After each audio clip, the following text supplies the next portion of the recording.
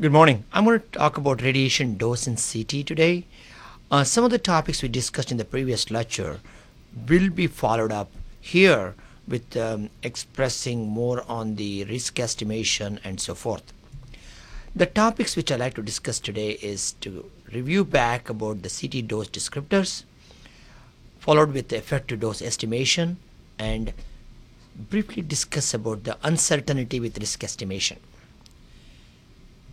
In the previous lecture, we saw that how is CT dose measured. In fact, the CT dose is not measured directly on patients. CT dose is measured using standard phantoms shown here. The large 32 centimeter diameter water equivalent lucite phantom is called the body phantom. A 16 centimeter diameter lucid phantom called the adult head phantom. And physicists use the standard phantom to measure the output of the scanner from which the CTDI and other things are measured. So therefore the measurement is then used to estimate the patient dose. So the CT dose is measured using only phantoms and nothing directly on the patients.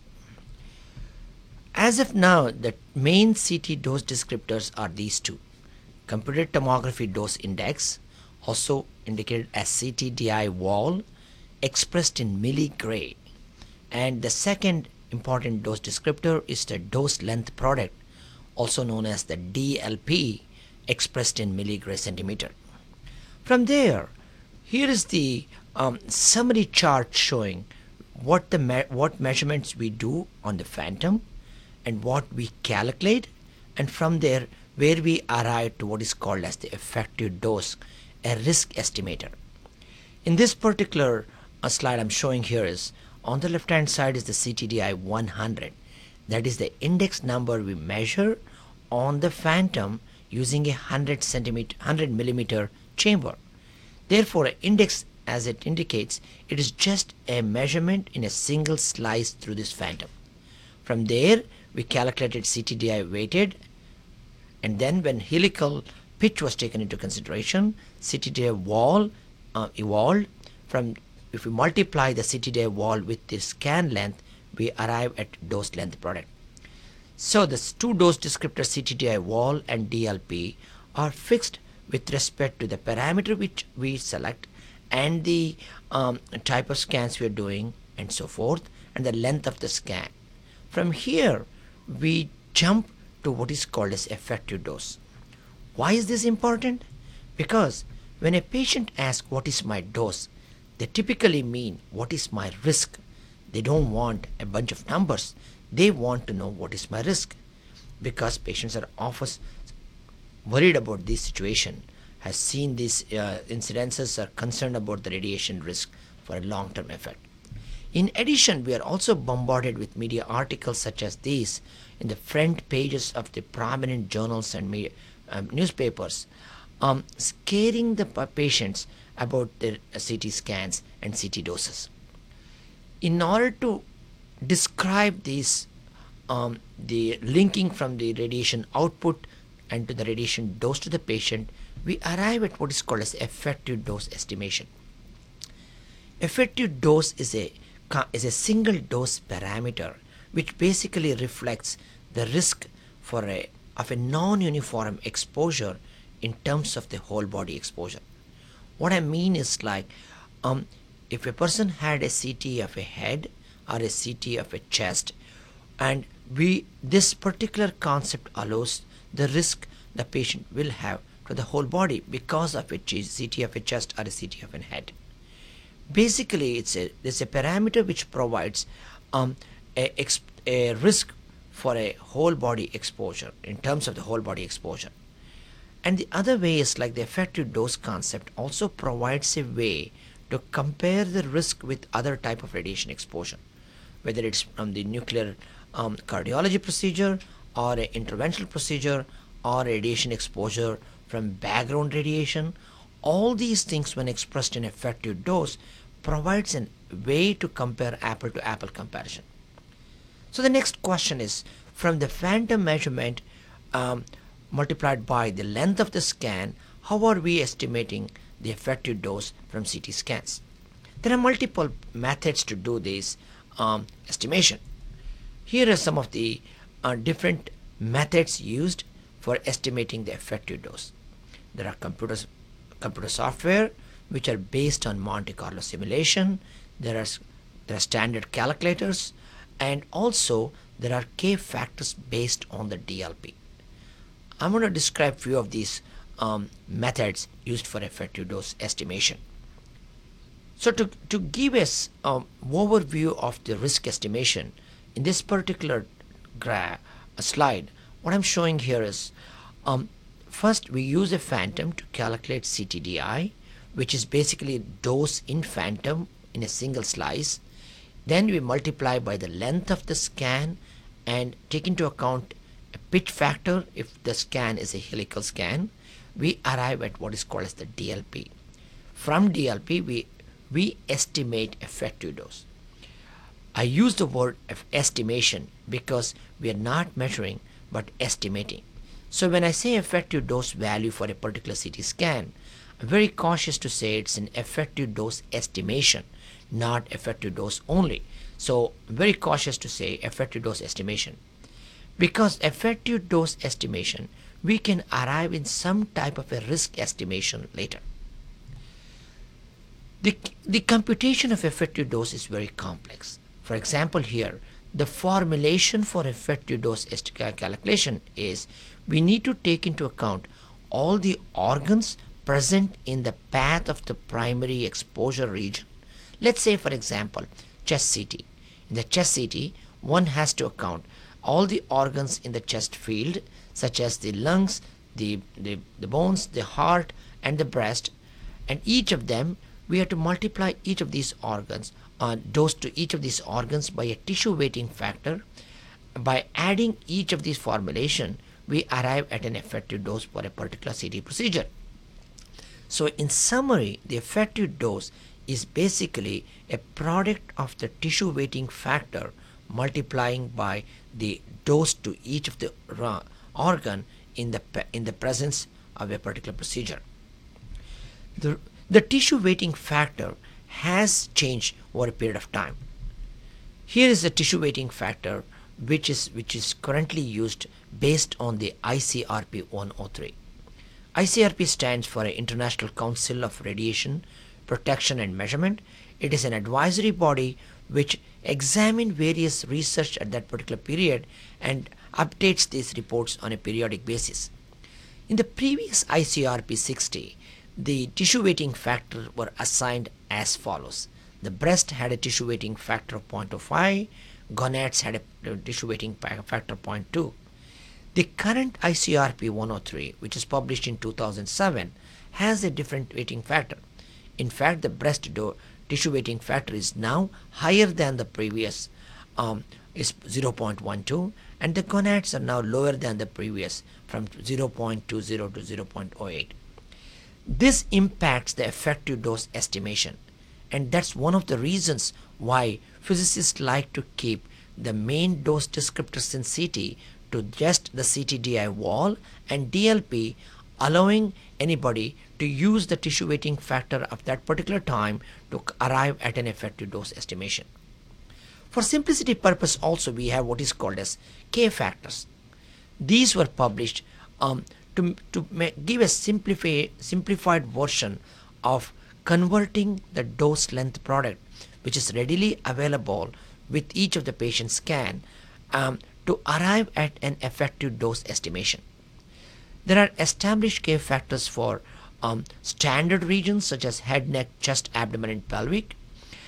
These K factors allows any user to use the DLP from the scan of a patient, multiply this K factor to arrive at an effective dose, which provides a way of intercomparing procedure risk from CT or nuclear medicine or interventional radiology or any of the procedure.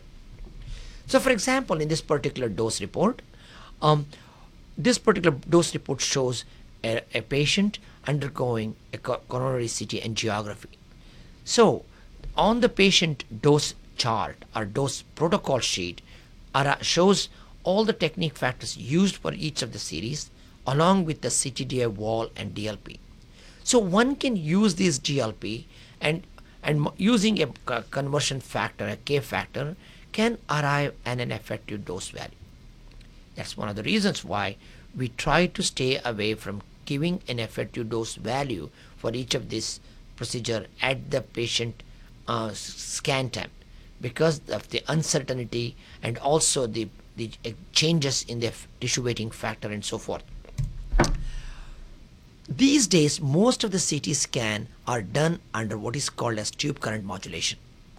When we do tube current modulation, the scanner output changes based on the patient size or patient thickness or on the patient heartbeat and so forth. So when the CT scan is done with a tube current modulation or automatic exposure content, in that case the CTDI wall reported at the end of the scan is based on an average tube current used throughout the scan. This is important to remember. Prior to the utilization of the tube current modulation, the CTDI wall reported was same as the technique chosen for the scan. However, with the tube current modulation, the CTDI wall changes for each slice, so at the end of the scan, the scanners provide an average output. Essentially, the CTDI wall at a particular kV and collimation, rotation time, and average tube current, all these things are influences the value of the CTDI wall. So how does this help us in terms of some intercomparing from protocol to protocol? In this particular slide showing the American College of Radiology reference dose levels. As of now, most advanced modalities such as CT, MR or PET CT has to go through some type of accreditation in the US. When they go through accreditation, especially under the American College of Radiology, they do have some guidelines for a accreditation to comply with. Here are the guidelines, which basically shows a site's adult head CT protocol should not exceed more than 80 milligray in terms of CTDI wall, and the reference level can go up to 75 milligray. These are in fact sometimes also used as a diagnostic reference level. Even though they are not uniformly established diagnostic reference level, this is acting as a starting point for a diagnostic reference level. Shown here are various reference level for adult head, adult abdomen, pediatric head and pediatric abdomen. These are estimation which the site can aim to get their protocol below this reference level, which is demonstrated to show good image quality also. Coming back to the risk estimation, the radiation-induced cancer risk is one of the concern with radiation exposure. This cancer risk is a long-term cancer risk. So in general, what we have is the average risk for radiation-induced cancer is 5% per sievert. Sievert is a very large quantity of dose. Typically in medical imaging, we use in the order of millisievert doses. Millisievert means 1,000th of an order less than the sievert doses. So at the bottom shown here is a conversion factor. 10 millisievert is approximately 1 rem, and 1 sievert is about 100 rem. On the graph shown here is the attributable lifetime risk per sievert shown across the age at time of exposure. Generally, when we say 5% per sievert, shown on this graph is male and female being the same attributable lifetime risk across the age, female slightly higher than male because of the breast tissue involved and so forth. But in reality, the children are 2 to 3 times at a higher risk for the same exposure than adults, as shown in this particular graph. So how does the risk estimation compares with respect to the dose levels we see in imaging and so forth? There is a lot of large uncertainty in the overall cancer risk estimation. So here is the estimated excess relative risk of mortality among atomic bomb survivor exposed to doses less than 500 millisievert. I just want to show this particular information to put the CT doses in perspective, because in this particular data basically shows is Anything higher than 500 millisievert, which was seen in the survivor of Hiroshima and Nagasaki population, survivor population, there were some biological risk estimation, which was significant. However, at anything lower than that, it becomes a lot of uncertainty. As shown in this data, the excess relative risk estimation for a variety of dose range in groups shown in millisievert shows a large uncertainty in each of them less than 100 millisievert. In fact, the authors goes to explain that anything less than shown in the blue, that is between the group between 5 to 100, in fact they indicate that it is not statistically significant. So why is this important? Because the medical imaging doses range between less than 0.1 millisievert to 20 or 30 millisievert per procedure. So if you examine that with respect to the data we have, pretty much there is no significant increase in the cancer risk. But we are in the environment where there is always talks about cancer risk. So when we talk about patients, we need to put this in perspective. On the right hand side of this slide also shown the radiation related cancer risk various model that fits into this particular availing data. As you can see, whatever little data we have for doses less than 100 millisievert, variety of model can be fixed on this particular data. That's where the uncertainty comes into picture. On top of it, the effective dose estimation methodology itself has a lot of uncertainty. From a physics standpoint of view, we know there is variety of uncertainty in each of the steps when we do the measurement. From the measurement we do on the phantom, the ion chamber we used, and the way we do the measurements, all these things if we compute, at the end number, the effective dose value we compute itself has a large uncertainty. It can be as high as 40% sometime. Therefore, the overall risk estimation from CT doses has a large cloud of uncertainty. On top of it, the variety of risk models plays into into the realm. There are models called as linear no threshold model, which basically takes into account even a small dose indicates to have a risk. And this particular model, LNT, which is now the most accepted model for radiation protection, was developed for protecting the radiation workers, but we also apply for the biological risk estimation for the patient, which has confused the whole thing. There are what is called as the threshold model, and there is also what is called as the hermetic model, which basically tells low radiation dose may be beneficial for the population. Again, put this in perspective with respect to other type of risk anybody faces on day-to-day life. The radiation risk from medical imaging procedures are relatively low or less compared to other risks which we normally see. Therefore, the typical doses for most medical imaging procedures range from less than 0.1 millisievert to 30 millisievert. In this realm, there are no strong evidence for long-term cancer risk. The uncertainty prevailing with both the estimation and the cancer risk has muddled the discussion on radiation risk. In conclusion, the effective dose provides a way to compare risk with other type of radiation exposure. Even though the effective dose methodology has its own uncertainty and its own clouds of uncertainty surrounding, but still, as of now, the effective dose provides a way to compare risk with other type of radiation risk as exposure and so forth. Second, large uncertainty exists in cancer risk at radiation dose levels that are common in medical imaging procedure, which is important to understand when we are providing answers to our patients, explaining the cancer risk or long-term risk from any of the CT procedures. Overall, overarching principle here is as long as a CT procedure is clinically relevant or clinically appropriate, then the benefits from the CT procedures far outweighs any risk associated. So, next time, in the next lecture, I want to talk about various CT dose optimizing strategies, which has in fact lower or optimize the dose or lower the radiation exposure from CT procedures.